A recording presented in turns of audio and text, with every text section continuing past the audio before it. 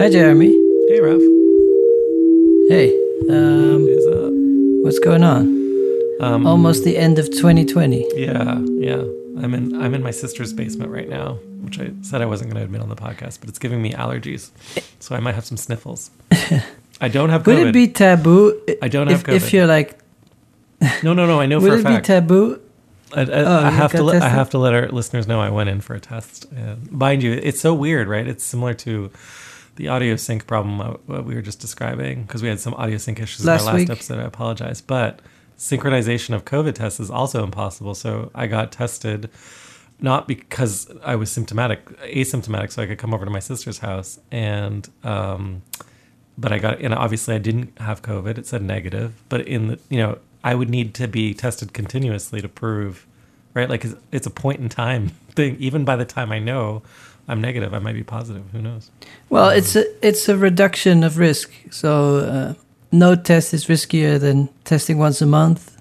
That's right. And once a week, and once a day, and etc. Yeah, and I had my temperature checked. Like all of those things. But I feel good, except for the allergies. So I don't want the sniffles to get confused with. Is it taboo to say that you had a good 2020?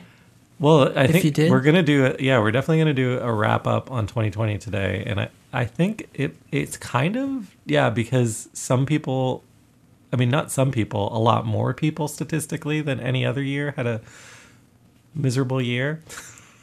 Yeah, but I think there's just two worlds. It's like your personal world, and then the world at large, where you look at everything and compare how really everybody's doing. And well, this is the thing. Like, if you're doing the rat race thing, I'm not saying this is my best year ever, but I'm just wondering, there must be people that just had a great year for some reason. Yeah, and then it's not that it's like you can't go to a funeral and say you won the lottery. So it's I feel like in 2020 we can't really be too congratulatory. Jeff Bezos is doesn't deserve our congratulations, but I bet he's feeling pretty good about things.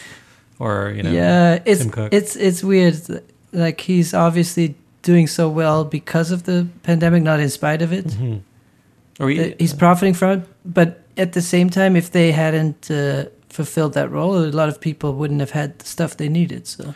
Well, actually, to flip it around, though, I definitely do not want to do this. But to a certain extent, it's not like at a certain stage of like income, you don't need any more income, and there's just like operational complexity.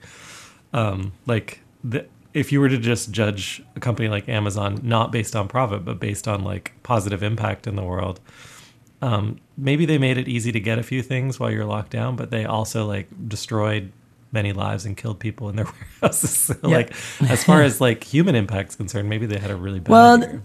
Yeah, I feel like maybe what I was trying to get at is that there's the personal world and the larger world, the world of policy and data and all those things. And in this review, at least for me, it's more about my personal experience and not about the world at large. Yeah, like I'm sure if we're doing the year in review. If you're a virologist, this year has been great. Like, you've been able to study, like, even sociology, like, which is my background. I think it's been really interesting. Like, there are ways, and then I think anyone you talk to, and I think we've talked a little bit about this, will say like, well, they learned what they appreciate a lot this year, right?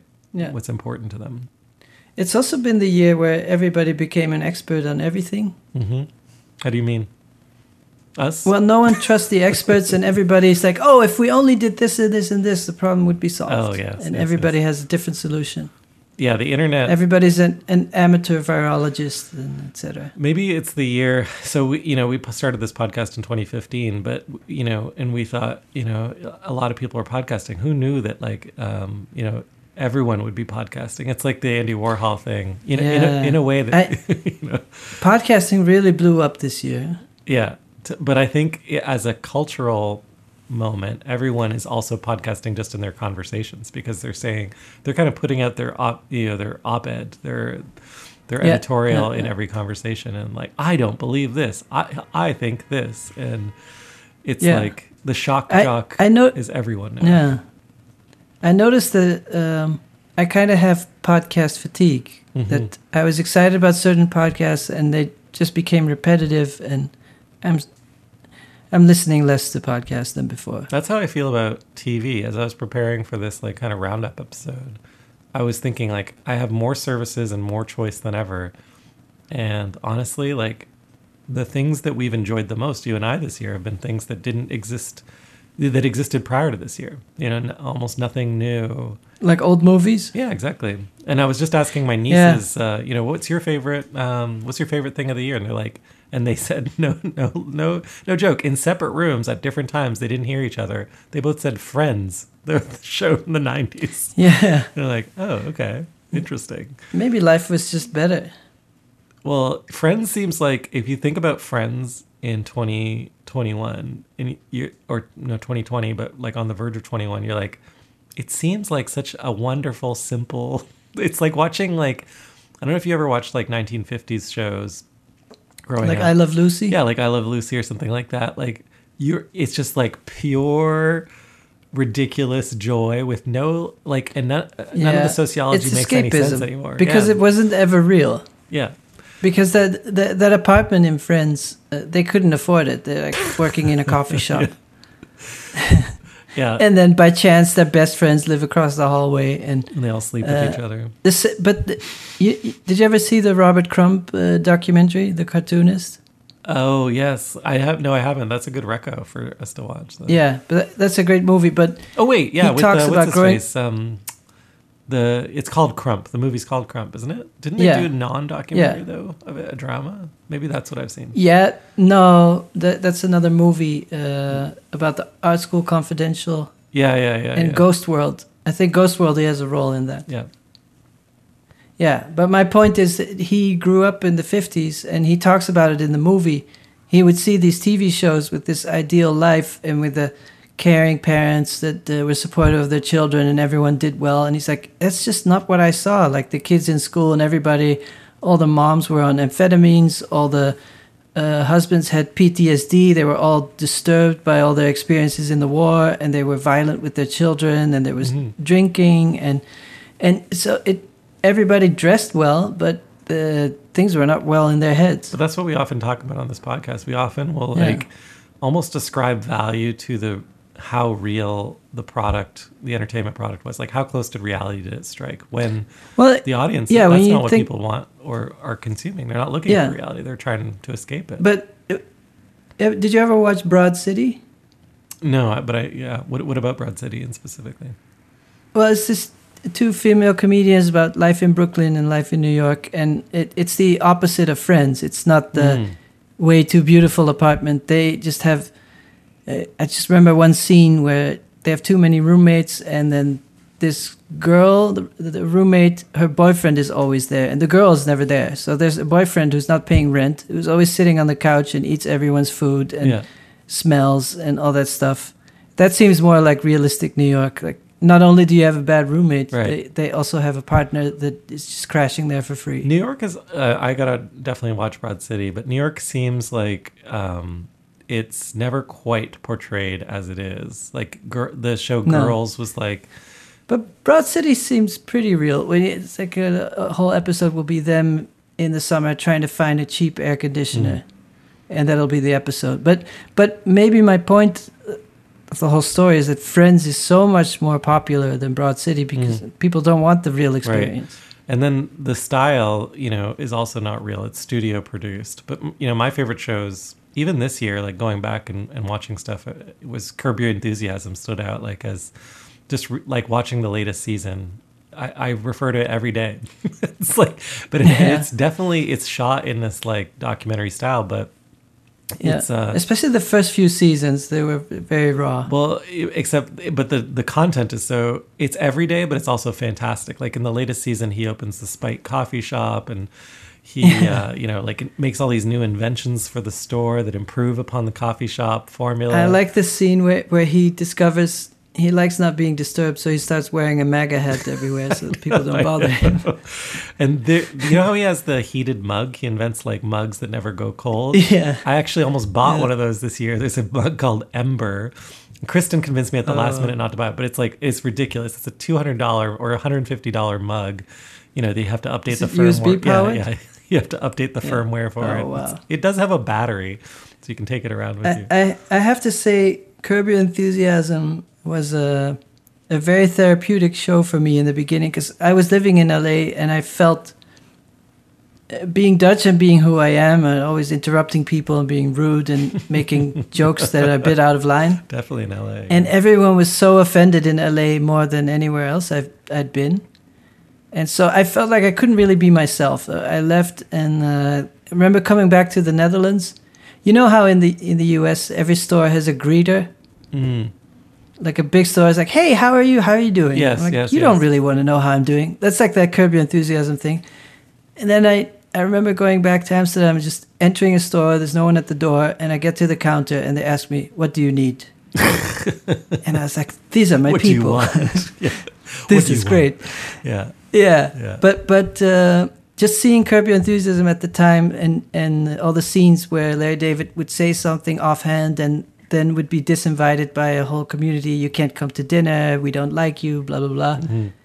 But now it feels like the last 2-3 years, that culture of being easily offended and taking jokes the wrong way is global. Too close it's to in home. the Netherlands now too. Mm-hmm. Yeah, and it's often that California culture it seeps into the rest of the world. I mean, obviously, my voice on the podcast is one where I really believe in listening and seeking to understand, and certainly I'm always looking for, you are too, but like we played these different voices. I'm looking for the collective point of view versus the, I'm always right. Like I don't want to be right. I want to learn and grow. Right. But this year challenged everyone, obviously, right up until I think, some people would say we went over the limit. Some people are like, no, there's a lot further to go. And I don't think it's actually a matter of like how far we go. It's the speed. And this year, the speed at certain times was extremely high, but it was overdue. And so people are like, no, we got to go further and faster. And but there's a thing, whether you call it, I think whenever people use the term political correctness, you can replace the term with being respectful. Yeah. So yeah. there's a good thing about being respectful. So you don't call somebody a derogatory term if it's not needed. But there's another side where once you're family and your brothers and sisters, you can kind of tease each other and have fun, and you can let your gut. I think too. Yeah, but it's also intimacy, and there's something interesting about if you put 100 new people in a room of different backgrounds, you all have to sort of see who can I be, how can I relate, what kind of humor can I use, because humor is always kind of dangerous. Mm-hmm.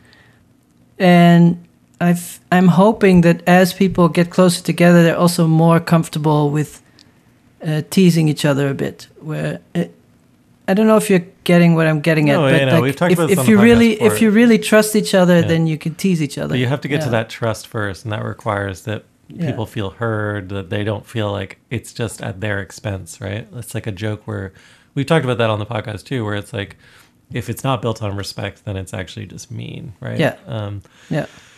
Yeah, I don't know. It's interesting. Even just before I got on the podcast, I was responding to a customer email where we had put out a survey. Apparently women entrepreneurs have been hit a lot harder by COVID. So female-owned or like women-owned small businesses have not recovered at the same rate as male-owned. And I don't actually. Why do you think that is? Well, I don't want to promote a gender binary, first of all, but because it didn't mention I don't have data on queer-owned businesses, but. Why do we think that is? I don't know, but a customer, kind of wrote in and were like, okay, well, first of all, like, I don't see why you're putting this out. So they position themselves as liberal, I should say. And they're looking at our board. It's like, we all, your whole corporate C-suite is all male and white, except for one woman. How much is that person paid? And those are good questions to ask. But then it was interesting because they hit the app and like, 5 years ago, we designed the icon set for the application, and there's a little clients area of our application, and the client icon is a top hat and monocle. And she was referring to it as a gaffe. And she's not wrong that it's representative of a male stereotype, which is like the capitalist. And so, I'm seeking to understand. And then, but the one thing, I was about to I was responding to our CEO. I was like, we did that in jest. Like the idea was tongue in cheek that like the client is this capitalist. And of course the client's not a capitalist, right? The client's often someone that you've built a relationship with. But like within capitalism, can we not make fun of the capitalist and also be aware of the problems with it and still participate in it? But this is too much for me to respond. I'm like, he's responding to the email, but like I was thinking like if I'd like to respond to this person because ultimately like the icons were designed by a woman, actually, Sabrina Smelko, who I worked with 5 years ago. And we talked a lot about gender while designing them because there was this whole period of time where Facebook was also going through. Remember when they redesigned the little icon of the two figures at the top, and it looked like a white man and a white woman. Like, so we were having those conversations 5 years ago. We were trying to be like, well, how do we do something that is making fun of the fact that we have to represent a human in an icon, but we can't act. There's so many issues at play in this icon design, because otherwise at the time it was still the debate. You end up with a circle over a semicircle. I'm looking at my Skype window right now, and it's like every human is always portrayed as just like nothing. Yeah. There's no personality. Yeah. And what about all the square-headed people? Well, how do we include that? But yeah, it does remind me of Flatland that way. But you eventually, like I just went through 2 years or 3 years of rebranding, and your illustration style, all illustration styles had ended up kind of looking the same, and now even more so. You mean like those Casper ads? Well, at first they were all like, blue characters, and then it was outline characters. Then people are like, where's the skin tone? And then you're like, okay, well then it has to be all accurate skin tones, and that's not wrong. But at that point, like if you were to look at the history of art and representation, you're narrowing the palette with each additional representational step. And I think like as designers, as artists, we're really struggling to figure out, like, I can understand why you're frustrated when we talk, right? Because you're like, well, and I'm frustrated too sometimes because I'm like, well, what is the... Well, I'm not frustrated on the podcast, but I think like the podcast is public space, so... Yeah. But maybe my frustration is that I'm not an expert, so I don't feel like talking about politics, and I feel like a lot of the problems of our modern world is that everybody thinks they're an expert at everything. Yeah, but I like and sort of this distrust of institutions, and so that my side is a bit like I'm an artist, so I feel like I can talk about art better than most people, and I can bring out details and methods and thoughts, but I'm not a virologist, so why should I talk about COVID? I see what you're saying. Yeah, I mean, as a designer. Artists and designers share a similar space, which is everyone has an opinion of our work and believes that they could do better. But I've always thought of that like art school gets you ready for that, because in art school, I was just talking to my sister about this. We both went to art school, and critique is like brutal. Like, you're kind of, at least not so much in Dutch art schools. I think it's not such a big part of the program. In North American art schools, they dismantle your ego, who you are, your identity. And you learn the words and the talk. Yeah. And I don't know if it's completely still like that, but I was completely decimated, and then I had to rebuild myself, which was a very healthy thing, because even now in a workplace, when I go into a meeting or something, I'm like, okay, like give me your worst. Like what's worst about this? I'm not sure. It's funny, there are certain ways of working. Yeah. So let's say that the Anglo-Saxon art school model, because I think the UK is the same, is very much built on art rhetoric and talking a certain way. And then everyone who goes through their trauma is like broken down, and then everybody went through the same trauma, so there's a camaraderie. It's like, we went through this trauma and it was horrible. Architecture schools are also famous for that. Like boot camp. Mm-hmm. And everybody thinks it's a good idea. Because they survived. My art school was wasn't emphasizing that at all, and more maybe color experiments and material experiments, more formal. I'm not so sure I think the outcome of a school that focuses on talking is that a lot of the work becomes illustrations of verbal ideas.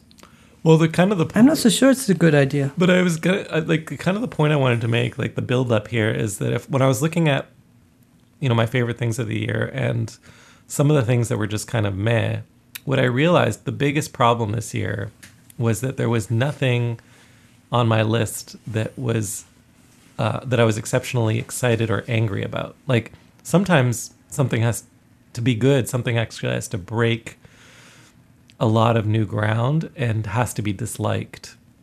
And dislike seems to be a really bad thing this year. And I was just kind of like trying to sit with that. Like, why is dislike bad? I mean, like, because in theory and brand, they say if you're not, you need to create a love-hate. You need people that hate you as much as you need people that love you. But I've noticed this year, especially, people really being worried about being hated. And we got, we have certain customers that hate us, and then certain ones that love us. And I was studying this. It makes me think of the Apple brand.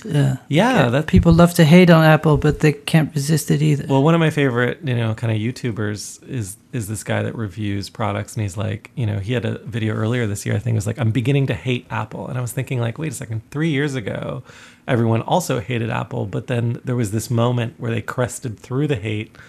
People hated them for being different, and then people were like, we need something different, and then they were loved, and now they're the norm, and so they're hated again. And the funniest thing to me about Apple is that people, at least my friends, always want the new phone, but then they have to justify it in their own head. Yeah.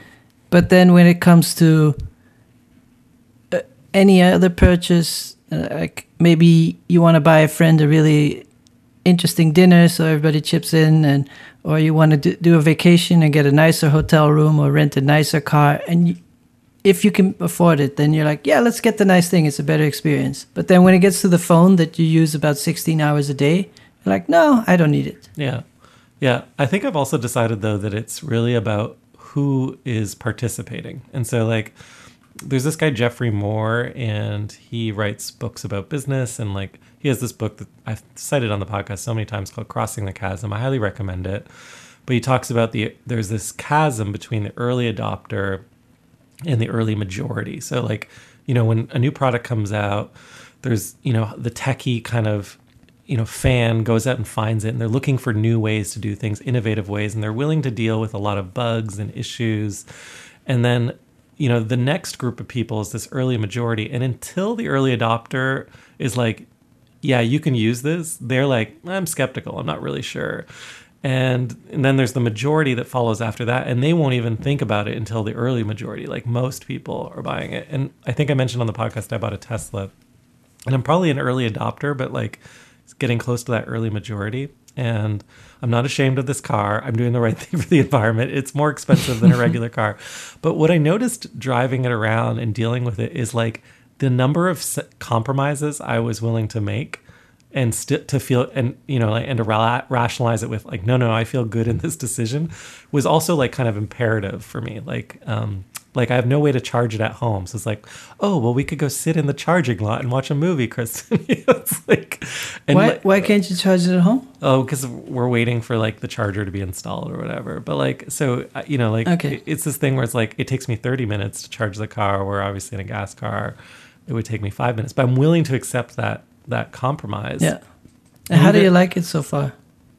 Well, I love it, but the thing is, if I gave it to my father, it would be the worst thing I'd ever done. It would probably destroy his life. Like he'd be so confused by it. Like there's almost no interface. It's like in the when you see a sci-fi movie and you walk into they walk into a room and it's just like mirrors or something, and then you don't know what gestures to use, you don't know where to press or what to do.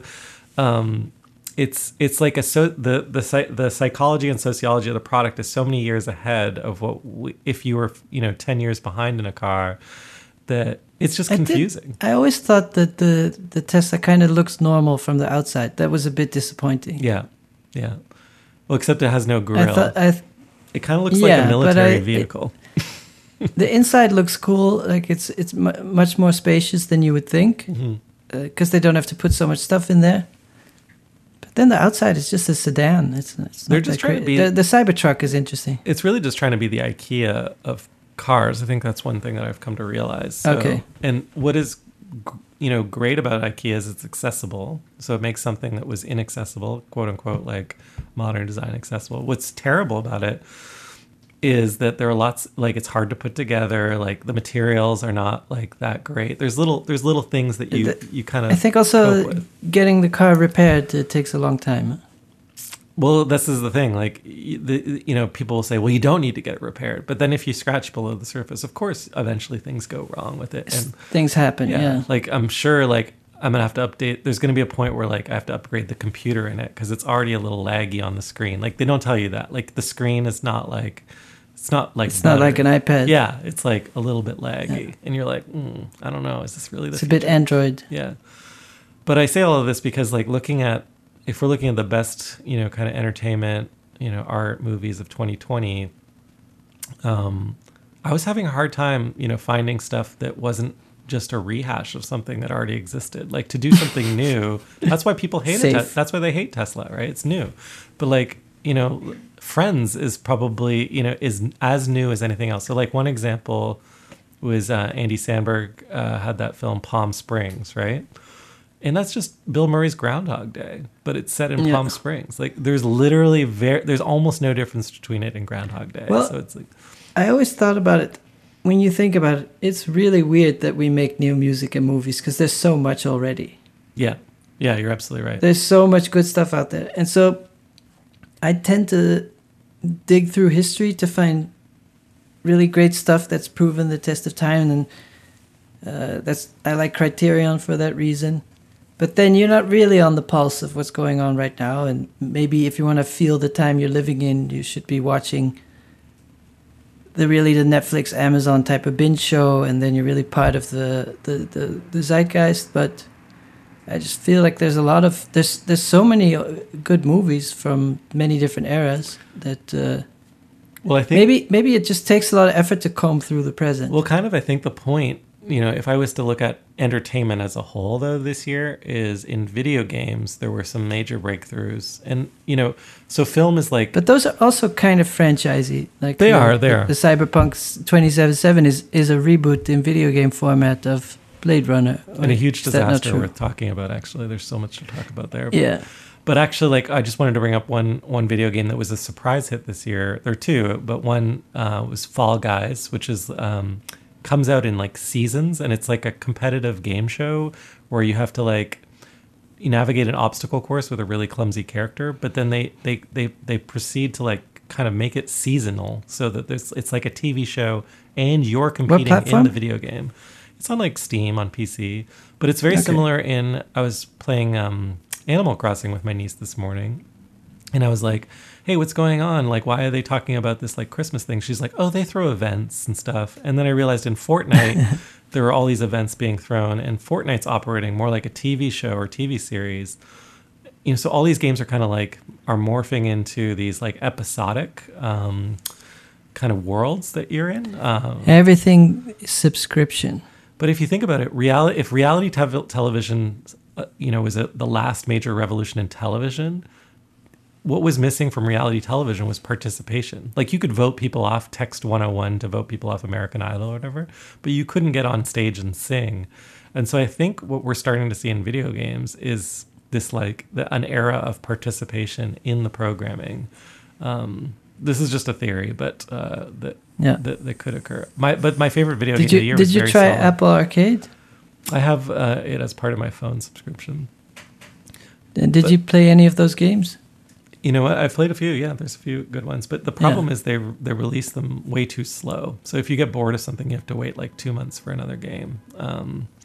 Not that you could ever play all the games, but like the way games work, I think, is the just like there are genres in television, there are genres in gaming, and you might not want to play an entire genre.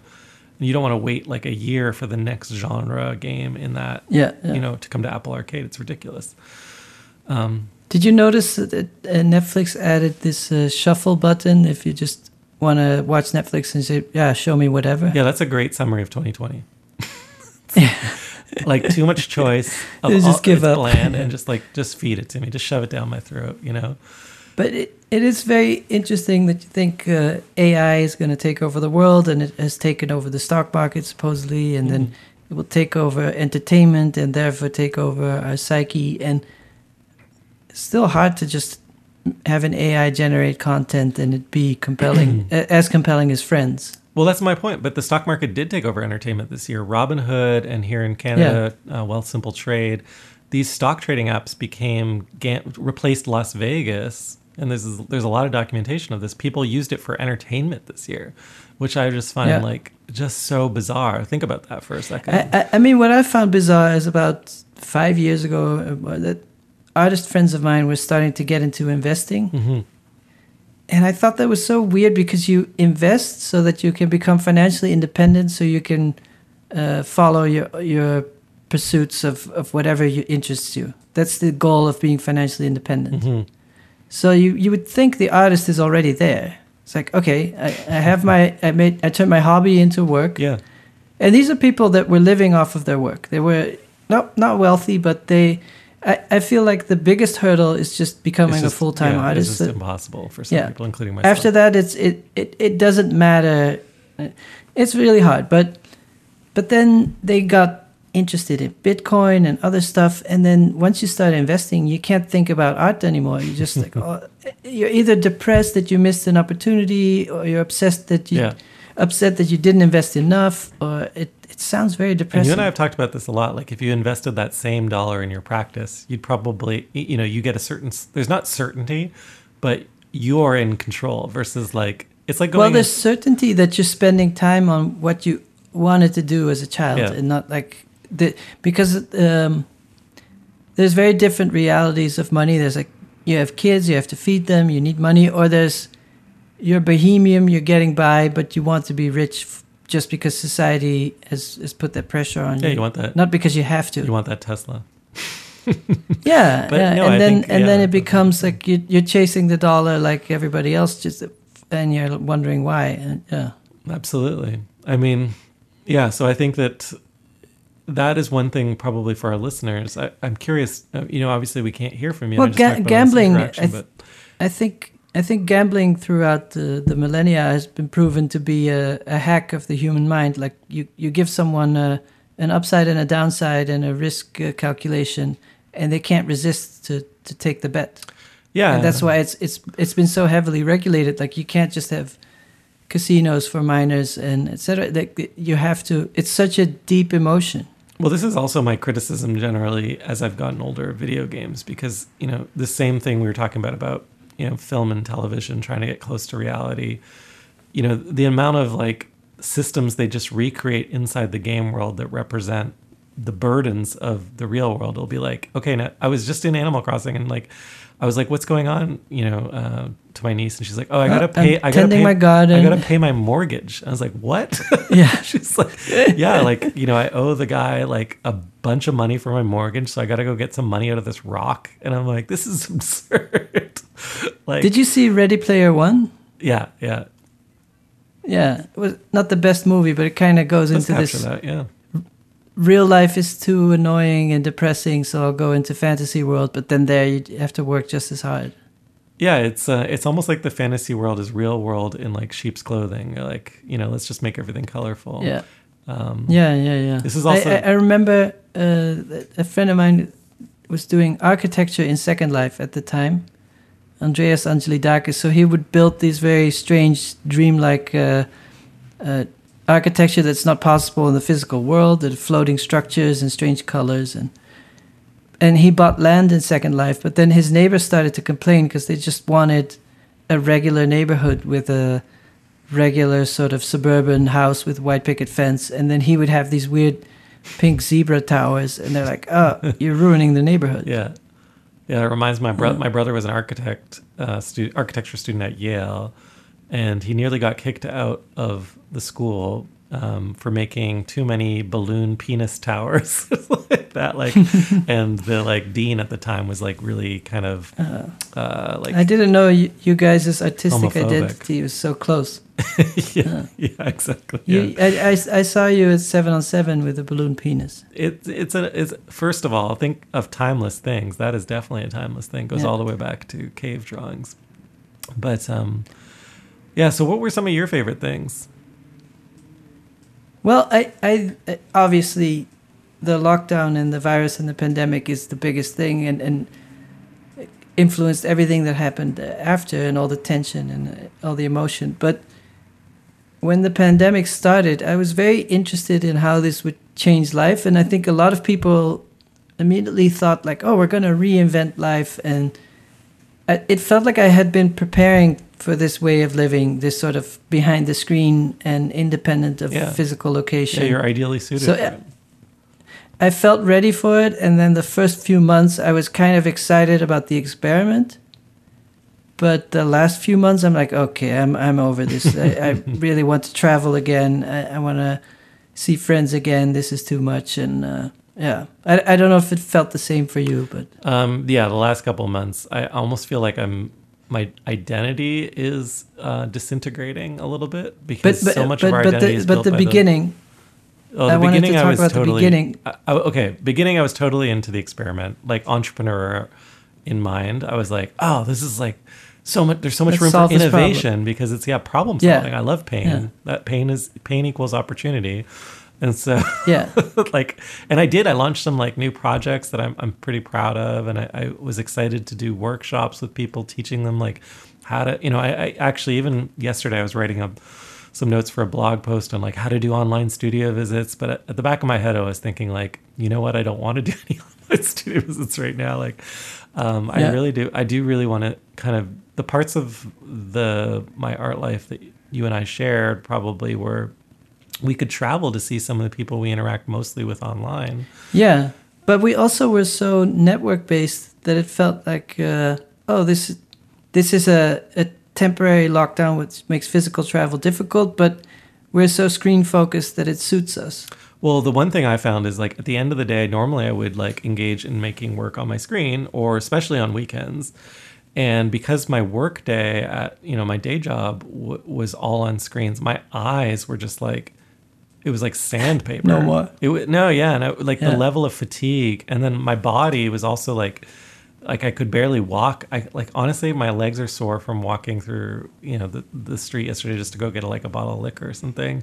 Oh, that's not good. Yeah, and you should jog every day. I know, but I'm like, I don't have time because normally between my art practice and work, I would like walk to work or bike. But isn't that weird because you had a commute before, so in theory you should have more time now? No, it's just soaked up. The screen soaks it all up. But that's the weird. That's to me the weird irony of efficiency. But it's not efficient. This is no, exactly. Yeah. So you've with the invention of email, for example, you think like, oh, all the time we spent going to the post office, buying an envelope, buying a stamp, handwriting a letter, waiting 2 days for a reply, we can do that in a second. So we'll have so much free time. Yeah. Yeah, and the main thing for me has been that it's and then actually, someone's like, email takes too much time. Let's go to Slack, and then you never sleep again. Okay, well, running meetings in Zoom, first of all, is not efficient at all. Everyone waits their turn. It's basically like we're all on a CB radio. So it's like we're truck drivers, and we're like, okay. Breaker 19. Yeah, like Foxtrot 52. This is Rubber Duck. And it's so slow. Some people estimate, I was hearing that it's like 30% lost efficiency in communication. And so it's similar to all the Marshall McLuhan stuff we talk about when we're talking about the history of film and television. It's like you can't simply recreate the old on the new. You have to invent new things. But we're just not there. There's all these weird platforms Well, isn't there the company Basecamp Sorry? Is it Basecamp, the company? Yeah. They have that new email. And they make a collaboration software, and their whole attitude is you shouldn't have too many voice meetings. You should write long essay-like emails that people have to read thoroughly, and then rarely have a meeting. Yeah, but this is the thing I know. Don't try to recreate the office. I have a school I run for product management, and we have tried to get people to read, and they don't want to read. They want to watch a video or listen to a podcast. Not that people don't read, but the amount of it is. I work in an office where we produce thousands of pages of reading material, and we're supposed to read it all. No one is reading it all. Stop! This is ridiculous. I thought Amazon was famous. No, exactly. Yeah. It's Amazon's whole mantra that the pre-read before the meeting. Everyone sits down at the start of the meeting, read the thing. This is every manager's wet dream. I know that's a crass term, but honestly. The idea of it sounds so good on paper, literally, but it misses... No pun intended. But it misses the entire genius of innovation, which is the accident.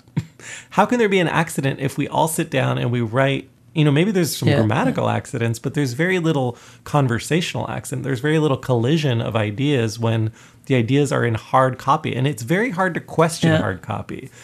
What I've noticed is you put things in hard copy and people are like, okay, that must be fact, Sorry. But I noticed that... Yeah, but I noticed that in theory, I'm like, reading is better, and etc. But then I've been watching a lot more movies than I've been reading novels. Even though I'm working on my screen, I still prefer to watch a movie. And a lot of times there'll be a lot of tech articles the whole week, and I won't really read them because they're like, oh, there's a podcast at the end of the week, and they'll sort of summarize everything in 45 minutes. Well, the most successful thing I did at work this year was a little drawing. And it was like a little drawing that conveyed a concept. And a lot of the work I'm most proud of was conceptual. It was a drawing of a balloon penis? No, it was like a little drawing of a loop. And it was about, how businesses are built on top of relationships. And this is how businesses grow. When you grow a relationship, you grow a business. And I just drew it. And, this idea caught hold virally within the company. But I could never, if I wrote that as an essay, it wouldn't communicate it fast enough. We cannot continue to disparage non-written forms of communication. I think it's really dangerous because that's not the only, you need different ways of communicating. And one huge thing we lost tell this that year, to the biennials. Well, the biggest thing we lost this year was nonverbal communication, right? The nuance of someone shifting in their chair or an eyebrow that was raised or just even the smell of stress in a room. Yeah, but this is an interesting point. I think in the art world, there's always the dichotomy of the purely intuitive visual experiments and the very heady academic written approach. And there's a whole gradient Writing in between. Is respected so much in art. Yeah, exactly. And to the point where visual art becomes like a book cover for a long written thought experiment in written form. And so the energy of the word the energy of the work is in the text and not in the visual side of the work. Yeah. Which is kind of bizarre because then you're going to the area of political science or sociology, and if you don't believe in art, why call it art and why work in the art context? I think it's not a belief. We've both talked to a lot of folks, and often people change trajectories based on where their strengths lie. And I think some people try to be an artist because they love art, and then they realize, actually, I'd be better in a role where I analyze or synthesize art. I actually just love art, not making art, right? And so I think writing in art catches a lot of folks that can't make it or don't or choose not to, which is not a bad thing. And we need that analysis, and it's part of how we synthesize new ideas sometimes, because whole movements have been catalyzed by essays. But one thing that I find challenging, and I think it doesn't even exist in some realms of academia, is that writing is the only way to catalyze or capture that moment. And that if we're talking about other media, right? You're right. I guess the film essay became a thing this decade, if we were to look back on the decade, but or maybe it even goes back further, but it's perfectly acceptable to write an essay on YouTube, right? Through just imagery and voiceover. Yeah. The filmic Yeah, essay, it's true. Right? But one thing I find interesting is that there are people who intuitively are more, just to make it simple, that you either approach art by doing or thinking. There's sort of two extremes, and then there's a whole area in between. And then often the people who are more on the doing side are saying the thinking gets too much respect. Yeah. And then the people who are on the thinking side say, judgment. oh, the doers make all the money. Like maybe the difference between auction art and market art and biennial art, or curator art and market art, and the difference between those. And a friend of mine said that the intersection, that's the most interesting part, where the thinking and doing come together. I agree strongly. Yeah. I don't think, but it's quite difficult, because a lot of times you're at a show that's just pure visual play, and it's you don't know what's going on and you don't feel locked in, or you go to a show that's so heady that there's nothing to see. And well, what's the piece of the year? People are still talking about that goddamn banana taped to the wall, the Catalan piece, right? Like that seems absurd. Well, sometimes it's funny. Sometimes you don't agree with where the world is headed, and an artist summarizes where the world is headed, so you hate that piece because it's it's representing something you don't want to happen, but it did happen. Like that is, it's pretty amazing. The banana. Let's talk about this banana for a second. but you could say like, the art fairs are superficial and they're just about selfies and catching a stupid thing and then increasing its value and blah blah and yeah.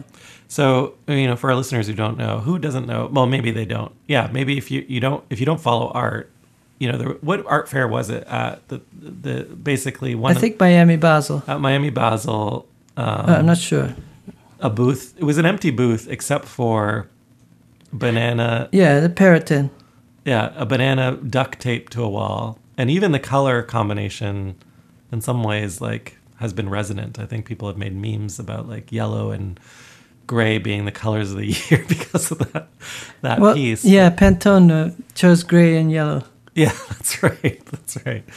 And the piece itself was also like caused a stir, I think, among, or catalyzed a stir among preservationists who have been struggling, I think, even with digital art because they had to like, how do we preserve a banana tape to a wall?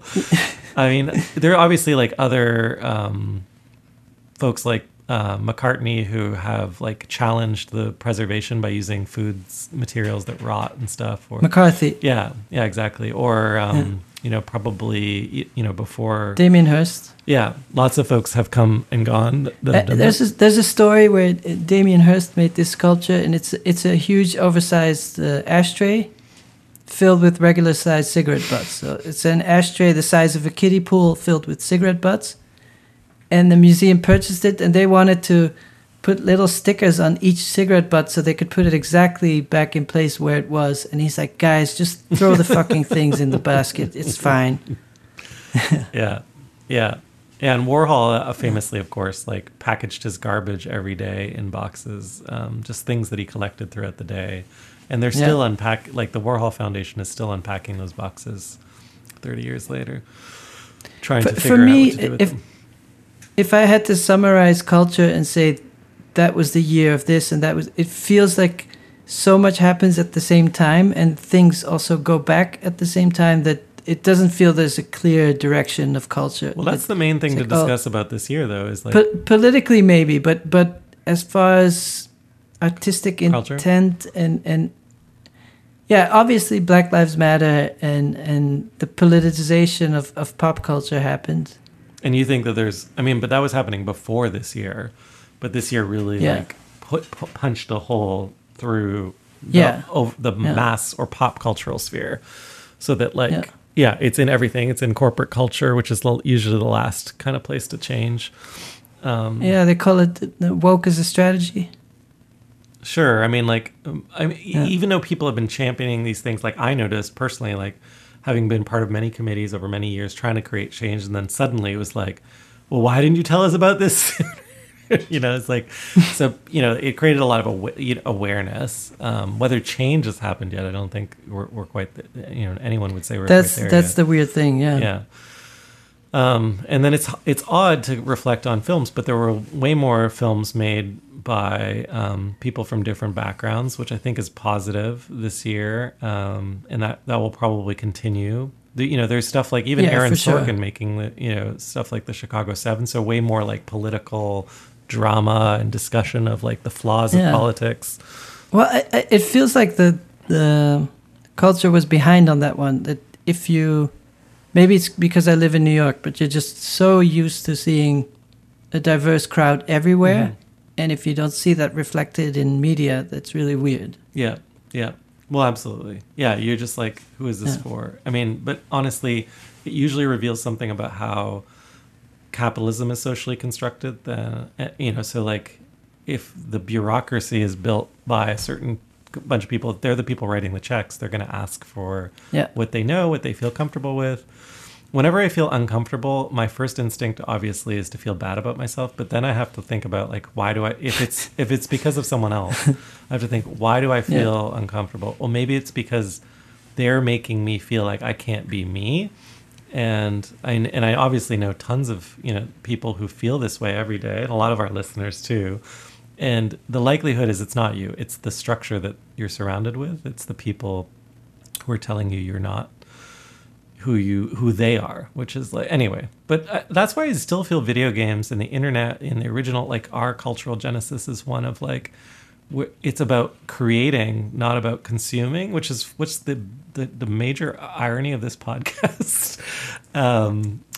Because ultimately, anyway, for me in my life, it was like not playing the video game. It was like making the video game, or video games where I could make something in it, and then that became art making. And then we're reviewing movies that other people make. Yeah, but what is our creative role within all of the media that gets created? I think maybe I'm hitting a point where it's like I don't want to see, another Borat film. I already saw it like 10 years ago, or and that was one of the films that was new and exciting. Or there's two Chappelle specials. I do think movies are at a what do you call it? Like it's such a big shift in distribution. Yeah, it's been happening. Like movie theater attendance has been declining, and now it's about zero. By accident, nobody predicted it, but it was an accelerant, and so I think I was listening to either Kara Swisher or The Verge, a podcast with one of the guys from HBO Max or Time Warner or whatever, and they're like, pretty soon movie budgets will be around $1 billion. That's what where we're headed at. That's the direction things are going. Like, think of how compelling and thrilling it can be now. And I think all things will be driven towards zero, and that's what like prosumer content is. Like But if your movie costs $1 billion to make, how risky can you be? Well, I mean, I guess the debate is whether there's room for big budget. Like, it's really, we've talked about this before. Like, is there an opportunity for the spectacle, right? The society of the spectacle, does it still exist? Or are we looking for niche-based spectacles? Like, podcast realm would indicate that actually we're heading more and more towards like narrower and narrower slices, and there's no. But at the same time, people listen to a few podcasts that everybody listens to. Well, like Kristen listens to top 100 like Billboard chart music, and I'm always like, "Why are you listening to this?" And she's like, "Well, I want to know what I like this stuff, and I like everyone's feeling." Yeah, this is like the zeitgeist, and I'm always like, "Oh, okay, interesting. I don't like these songs, right?" But like, I can, some of them are great, and sometimes there's interesting stuff that punches through. But it's almost like maybe all of this comes down to like the Friends thing we talked about.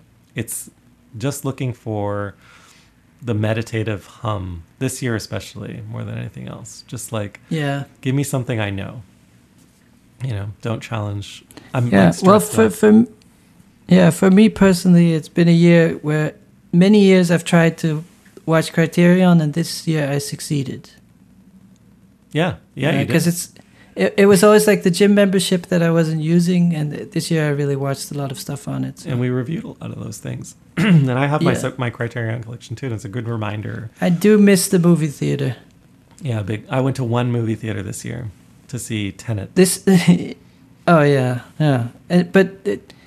the year I realized, how normal life we complain about a lot of things, like, the music at the restaurant is too loud, and this will be the year where you go back to a restaurant, it's like, oh, thank God, I love restaurants. I love going for a coffee somewhere and just being somewhere else. And thank you. Yeah, just the ambience of being somewhere else. And I think a lot of films were delayed until next year. So I don't know what's going to happen, whether they'll just be like... Well, Warner Brothers decided to release everything on HBO Max, so they're not even going to wait for theaters anymore. So it seems like it's headed that way, that people have big TVs at home and see movies on the streaming.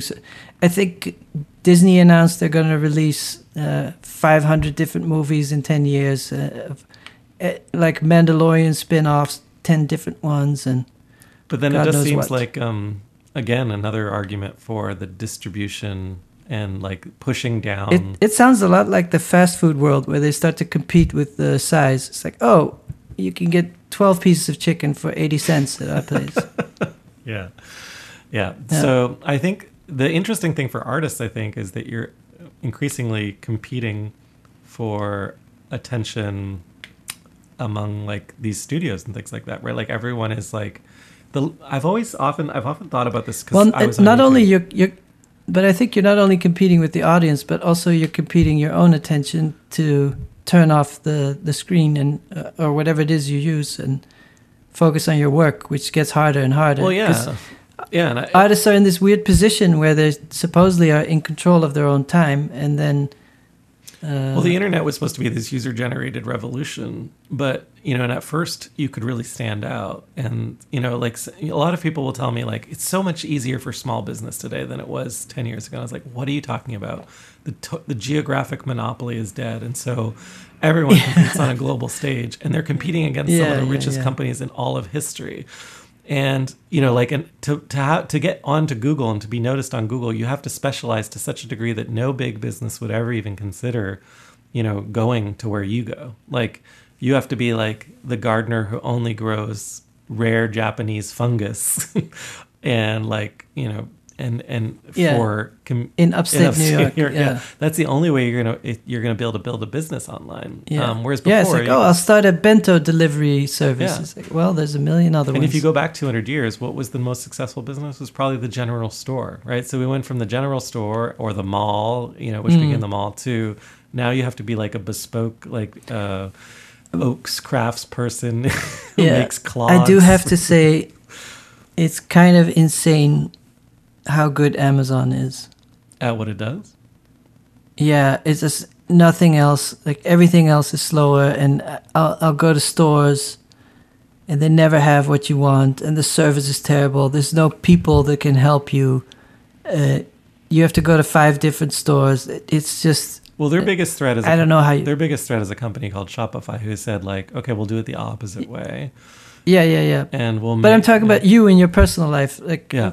When you need supplies for your home, how do you go about it? No, I will often use Amazon because I'll go to the hardware store and they won't have what I need. And then exactly, that's what I mean. They're like, we could call it, we could order it in. And I'm like, you could order it in. How about I order it on my phone right now? It's like, that's literally happened to me. No, but what I mean is like, we can talk about the death of the general store and the sense of community that's lost and the sense of opportunity, but when you think about it, why would you have a room in an expensive city where you sell toilet paper? I think because of what you mentioned about Criterion. Because so in a realm of infinite choice, but the choice itself is the burden of. But there's leather shoes or and fashion or things like that are specialized. Like, okay, you don't need Amazon for that, but toilet paper and Clorox wipes and toothbrushes. I mean, I there's not even a cool neighborhood store in my neighborhood. So I went to Target to get toothbrush heads, the ones for the electric toothbrush. Mm-hmm. And I think the price was really outrageous, something like $35 for 3 of them. Yeah, I always buy them on Amazon. And it was maybe 4, and it was like, it was 4 times cheaper on Amazon than at Target, and they deliver it to you. Yeah. It's just kind of what. As much as I'm worried about monopolies and whatever, but you're never going to find the underground punk band on Amazon like that's doing fringe, new music or something like that. So, I mean, at the end of the day, this all comes down to our argument earlier, which is, everything becomes the same. If you appeal to everyone, you appeal to no one. It's like my favorite. Thing, and it's the ultimate tension. And I think that is what hangs in the social balance right now. I think I will have a bit of a counter argument there. Go for it. I will have it. As I grew up, before the internet, if I wanted to find music, I had to go to special record stores and maybe even travel to another country to find rare records. Mm-hmm. So I would go to London or Paris and like, oh wow, they have this record that I'd been looking for. But my taste was very narrow. It was like hardcore, punk, and metal, and only that. And then once MP3s kicked in, and especially when streaming kicked in, you can just jump from genre to genre without any financial commitment and listen to everything. And my mind really expanded. Yeah. So that's a great argument. I found a lot of rare music, even on YouTube, that's not available physically anymore. And maybe I don't use exotic brands of toilet paper, but I'll just jump from music to music and find weird traditional music from different countries and rare recordings. And well, I was listening either SoundCloud or you find weird stuff on all kinds of music social networks. And so I do think if you use music as an example, my taste has broadened a lot. Yeah. I was putting out I think this is just like, these are dichotomies that are going to persist. They're just like bipolar. But maybe what you're running into is there's the idea that a lot of people find their style in their teens and then stick with it. So whether it's music or video games or fashion, because they run out of time when they're older to discover new stuff. But I just have a lot of time, so all day I'm just kind of surfing music. I think you would be right, except that like the algorithm is starting to change that probably. And then I guess we could get into a long debate about. Well, one of my sources to find music is the record store Amoeba has a YouTube channel where they interview bands, what they listen to, and then because they're musicians, they're very deep in certain genres or obscure recommendations. And then I go find those and then go to Wikipedia and then find, that the person in the band also had another band and etc. And they made this record and they produced a record for another band and etc. And so I don't think that's so algorithmically driven. Yeah. Well, I wanted to just get to this because I wanted to be able to ask you, like, hey, what was your favorite film or your favorite TV show of the year? Well, my favorite podcast is this one. Is this one? Yeah. Well, then that's my interaction argument fulfilled. Not everyone can be on this podcast. Yeah. No. Well, my favorite piece of entertainment, I thought I was going to say it was like Half-Life Alyx, which is a VR game that captivated me early in the pandemic. But honestly, I only made it halfway through, so I feel like it would be disingenuous. But in favor of my argument, I would choose it as the most compelling form of new entertainment that I had an experience with this year. It's pretty incredible. And it made like VR make kind of sense to me as like a future format for, it just had, like prior to now, it's been like mini games. Like when Nintendo comes out with a new console, they bundle it with a bunch of mini games or something. That's what VR felt like until this year. Yeah. This year, VR like became consumer friendly, and then this one game, Half-Life Alyx, actually kind of was the first VR game to really. I could have a conversation with people about it, so I thought that was worth calling. How much time do you spend in VR? Me personally, like it's like once a month. It's just too exhausting, like physically exhausting. So, do you think it will ever become compelling enough that people will spend about an hour and a half a day there? I think for certain segments of people it already is. I know people who are working, in VR whose practices exist in VR. And for those people, it makes sense. I don't know if it'll transcend. The argument has been economic up until now. So we'll see with the new Oculus Quest. But it doesn't have that natural attraction that the smartphone had from the beginning. No, because the one thing that's true of all success is you can't make someone physically uncomfortable. Like if you built a car and people are like, bouncing around and they're in pain, that's like what a lot of sports cars are like. It's just not going to, and it's expensive. It's not going to be successful. It's going to appeal to a narrow niche. But if you can make like a Cadillac that's like, $20,000 and everyone feels great and we can go to the beach together, yeah, it's going to be great. I mean, same thing for art. Like if you make art forever promise, like tortures your audience, but like challenges them. A narrow niche of people are going to write about it and love it. But if you can find a way to make it enjoyable, even more people will like it. So I think VR is near that place where it could be enjoyable to a broader swath. I don't know if it'll ever be fully like a smartphone. A smartphone is like just so enjoyable, mind you. I just remember not needing a smartphone and being like, I don't need that stuff. And then going on a road trip with a friend, and I was like, hey, can I look this up? Hey, can I look that up? And I was just holding his phone the whole time. And at some point, I'm like, wow, this shit is amazing. You're on the Mini now too, right? Like the new iPhone Mini. Oh yeah, that one I love. Yeah. Yeah, Kristen has it. Are you too. on the Max? Yeah, I'm all Max all the time. Yeah. I need max screen. But it also is a very uncomfortable phone. It actually cuts into my hand. It's pretty horrible. Like, because the design is aesthetic, but it's like, these like hard edges. It's not ergonomic. Yeah. So I love how it looks, but I hate how it feels. Do you regret upgrading? No, I have no regrets. So. Okay. No, for me, the cultural high point was the two films. I saw 3 films of Ermanno Olmi, the Il Posto and The Tree of Wooden Clogs. That we reviewed. Both those. Yeah, and those really stuck with me, and I like the mood and the execution, and they feel very honest. I don't know if they are, but they feel like an honest portrayal of life. And yeah, I mean, you hated it, but I did enjoy Portrait of a Lady on Fire that we reviewed on the podcast this year. It is a film that stood out. I kind of forgot about it. Emma, did we talk about Emma? That was another good one. Chappelle did a bunch of performances that I put near the top of my list. Stand-up. What was good stand-up this year? Yeah. Stand-up has been a challenge this year. No comedians in cars getting coffee, which we always enjoyed because it's like our podcast if we were actually famous comedians. And we reviewed I Loved Fireball by Werner Herzog. We didn't actually review that on the podcast, but that came out.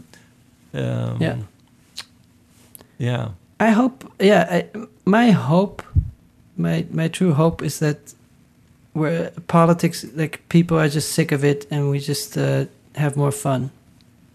Well, I think that progress can be fun. That's my point of view. That I think that's the huge opportunity, and that's built on trust. And so, if we can build some level of trust that we all want to go in a direction, like if we could not beat each other up. Yeah, but I want to get to that point. I don't know if we ever will, where we've made so much progress with inclusivity that we don't have to talk about it. Sure, yeah. I mean, we're in fact we're all just what I think people refer to as like at the same dance together. Where we're so comfortable that we can dance in front of each other. That's often like, for me, that is the quintessential feeling if I'm trying to tie it to emotion. Like, when you go to a wedding and it's like kids are on the dance floor, like granny's on the dance floor, hipsters nobody are on the has dance to be floor. cool. And we're all listening to like the worst music and having the time of our lives. That's got to be what we strive for. That's just like, it's just too good a feeling. There's always like someone in the corner, some cynical person is like, weddings suck, and you're like, come on, man, weddings don't suck. Look at this. Like, try and create artwork better than this. It reminds me of that scene in the Wedding Singer with Adam Sandler, and he's all depressed, and he's like telling everyone in the audience, "You'll never find someone, and you're too horrible, and nothing good will ever happen." And then things turn out great. That's the story of Palm Springs as well, which I mentioned, the Sandberg film. Did you watch that movie? No. You might like it. Even though it's a rehash of Groundhog Day, it mixes The Wedding Singer with Groundhog Day, basically. I think the mashup, or that kind of like algorithmic mashup, is going to exist. And that's just postmodernism. I'm just going to say it. Like, that's going to exist, for quite some time. I did see it just reminds me of fast food. Like, every now and then there's a new chain and they reinvent the hamburger. Well, apparently, I was reading an article that Oreos has done 75 different like flavor combination of Oreos, like, and they're often like pop culture inspired. Like, there's they invented it starting in 2012, but like this year they came out with like 25 new flavors. One of them was like a Lady Gaga flavor of Oreo, and this is their whole marketing strategy now. But I think that's what you're talking about, which is like it's the featuring, rap combo where it's like Lil Wayne with Lil Uzi together on this Lady Gaga compilation, featuring Level Up. There's a really good SNL sketch where they introduce a rap song, and the introduction takes so long because there's so many guest stars, and then the song doesn't even start. So how are we going to end this year? We have this like huge burden. We're over time. Well, we cheated a little bit because the year hasn't ended yet, but I do remember already when it was announced that Biden was elected, feeling this calmness, and a lot of people talking about it's like, oh, I hope we don't have to think about politics so much this year. Mm-hmm. Well, I'm excited for Biden for sure, and Kamala too. I think, the vaccine is going to be great entertainment. Yeah, well, there will be a lot of drama. People will be like, "Oh, I can't believe these people are not taking it." And what if the vaccine also comes with a kind of, some additional, kind of genetic mutations that alter our perception of reality? That would be awesome. Well, that's what people worry about. I'm just hoping it comes with a certificate, and then you're allowed to travel anywhere. Yeah, well, here's the first thing we're going to do. You and I, we're going to get on a plane to Tokyo. We're going to have our long overdue Tokyo reunion. I can't wait. Well, my show in Tokyo is supposed to be in June. Let's do it. I'm ready. I've got the check book But out. we have to see about if we can get the vaccine before that date, and then whether we're allowed into the country. I know. This is the drama of the year. This is the movie to look forward to. It's like, can we get to Tokyo? Will they make it? Yeah, will they make it? That is going to be the time of our lives, for sure. Do you have any idea of how long vaccination will take before they get to your age group? Well, in Canada, they're saying by June, by September, but they're saying by June, and then they'll be finished by September. But by June or by summer, anyone who is eligible will have access. So if you want it, you can get it. And we've bought more vaccine than any country per capita. There's 10 vaccine purchases per person in Canada. But we don't have any of them yet. It's these are future orders. So it's really on whether they produce enough and whether enough of these things get approved. And I can't wait. How do you feel about the future of the office and office life? Yeah, that is a huge, huge question mark and another. But you personally, what would be the ideal scenario for you? I just kind of want to go back to collaborating with colleagues at work. I am. But every day, 5 days a week? Here's what's going to happen. There's people like me, and then there's people who never wanted to do that in the first place, and I respect both points of view. But I think there's going to be a major cultural sort of chasm that opens between types of companies, and some companies are going to start to appeal to, hey, you want to be in person, and then others are going to be the introvert companies and the extrovert companies. And a huge number of people are going to say, fuck it all, I'm going to start my own business. I can guarantee you that in a huge way. And already last year, small business it's we're a company for hermits. Well, small business starts in America were up over 44% last year. So we're just going to see a huge shift in what work is. And it's like I said earlier, it's going to be massively more distributed. That's the trend. For you personally, you just want to go back to 40-hour work week, everybody at the office, and have a party every now and then and social events. No, I think nudge, nudge, wink, wink. I might be one of those people that wants to recreate work their way for themselves, And I think a lot of people want, I don't want to sit on a call with 25 other people. Yeah. That's just not going to be how I do it. This is something we didn't mention on the podcast, but we had been brainstorming about starting an alternative art school for different reasons. Mm-hmm. Mine was maybe selfish, where I thought these poor students are paying $60,000 a year for a mediocre education, and what if we charge 10% of that? And we were talking about it, the pros and cons of teaching, and etc. But then a friend of mine mentioned, he's like, "Do you really want to be on Zoom all day?" And I was like, "No." Well, that's what teaching is like now. So definitely don't want that. I think we'd have to do something where, it's post-lockdown, and I think, like I said, the currency is going to be presence. So we would probably create some kind of exclusive presence thing. Even before the lockdown, this was already a thing. I have a friend who's an entrepreneur. She has a box subscription company where she sends you a box of cosmetics every month or whatever. Huge hit. Yeah. But she's mostly doing entrepreneurial kind of appearance stuff. And her biggest product the year before lockdown was spend a weekend in Cabo with entrepreneur women's weekend, And I think that type of thing was already getting more popular because we felt more disconnected by the internet. So it's going to be a wildfire of spending time in different locations around.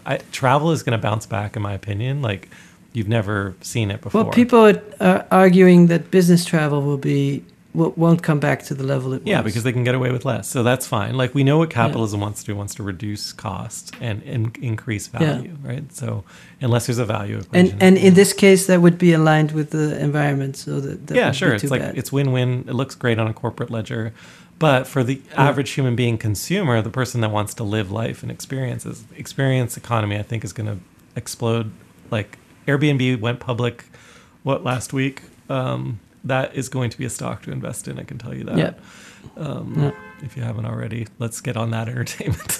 But because it's human nature, like, and I don't know if you can counteract, evolution because of a pandemic. It doesn't make sense.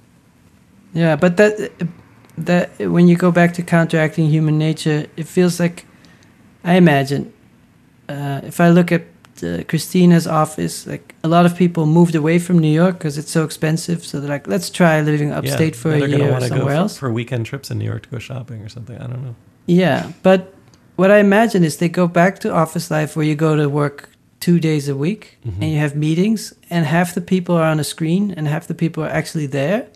But then the most interesting conversation happened after the meeting, when you walk out the door and you're talking to each other and you have this synergy, and the people that were on Zoom are not a part of that. Yeah, that happened. And I think after 2-3 years, it's just clear, like, if you're not there, you're not there. But that's why even before the pandemic, there are two types of companies. There were ones that went full remote, and then ones that went half and half, and the half and half sucked. Yeah. So the half and half companies, people who were remote were always complaining that they were being left out. So that's going to be a problem. Yeah. It might result in But what I mean is, like, a lot of people already made the physical decision to move, and once you move out of the city, it's really hard to go back. Yeah, I mean, but people did that in the 1950s too, and 60s, and that shifted. Yeah, that's the whole culture. Plot of Mad Men. Yeah, exactly. So there'll be a bunch of affairs that happen, and drinking. The ends of but I read an article that people are already thinking about, like, how do we get back into the city. So it'll be different, no doubt, but some things will stay true, I think, which is, like, human connection. It's not going anywhere. Like, well, it's also when you haven't found your life partner yet, then there's a lot more opportunity in the city. Well, I mean, there's literal, like, body on body. Like, people who are dating right now are miserable. You can ask anyone. Yeah. This is a miserable time to be single. They're isolated. Yeah.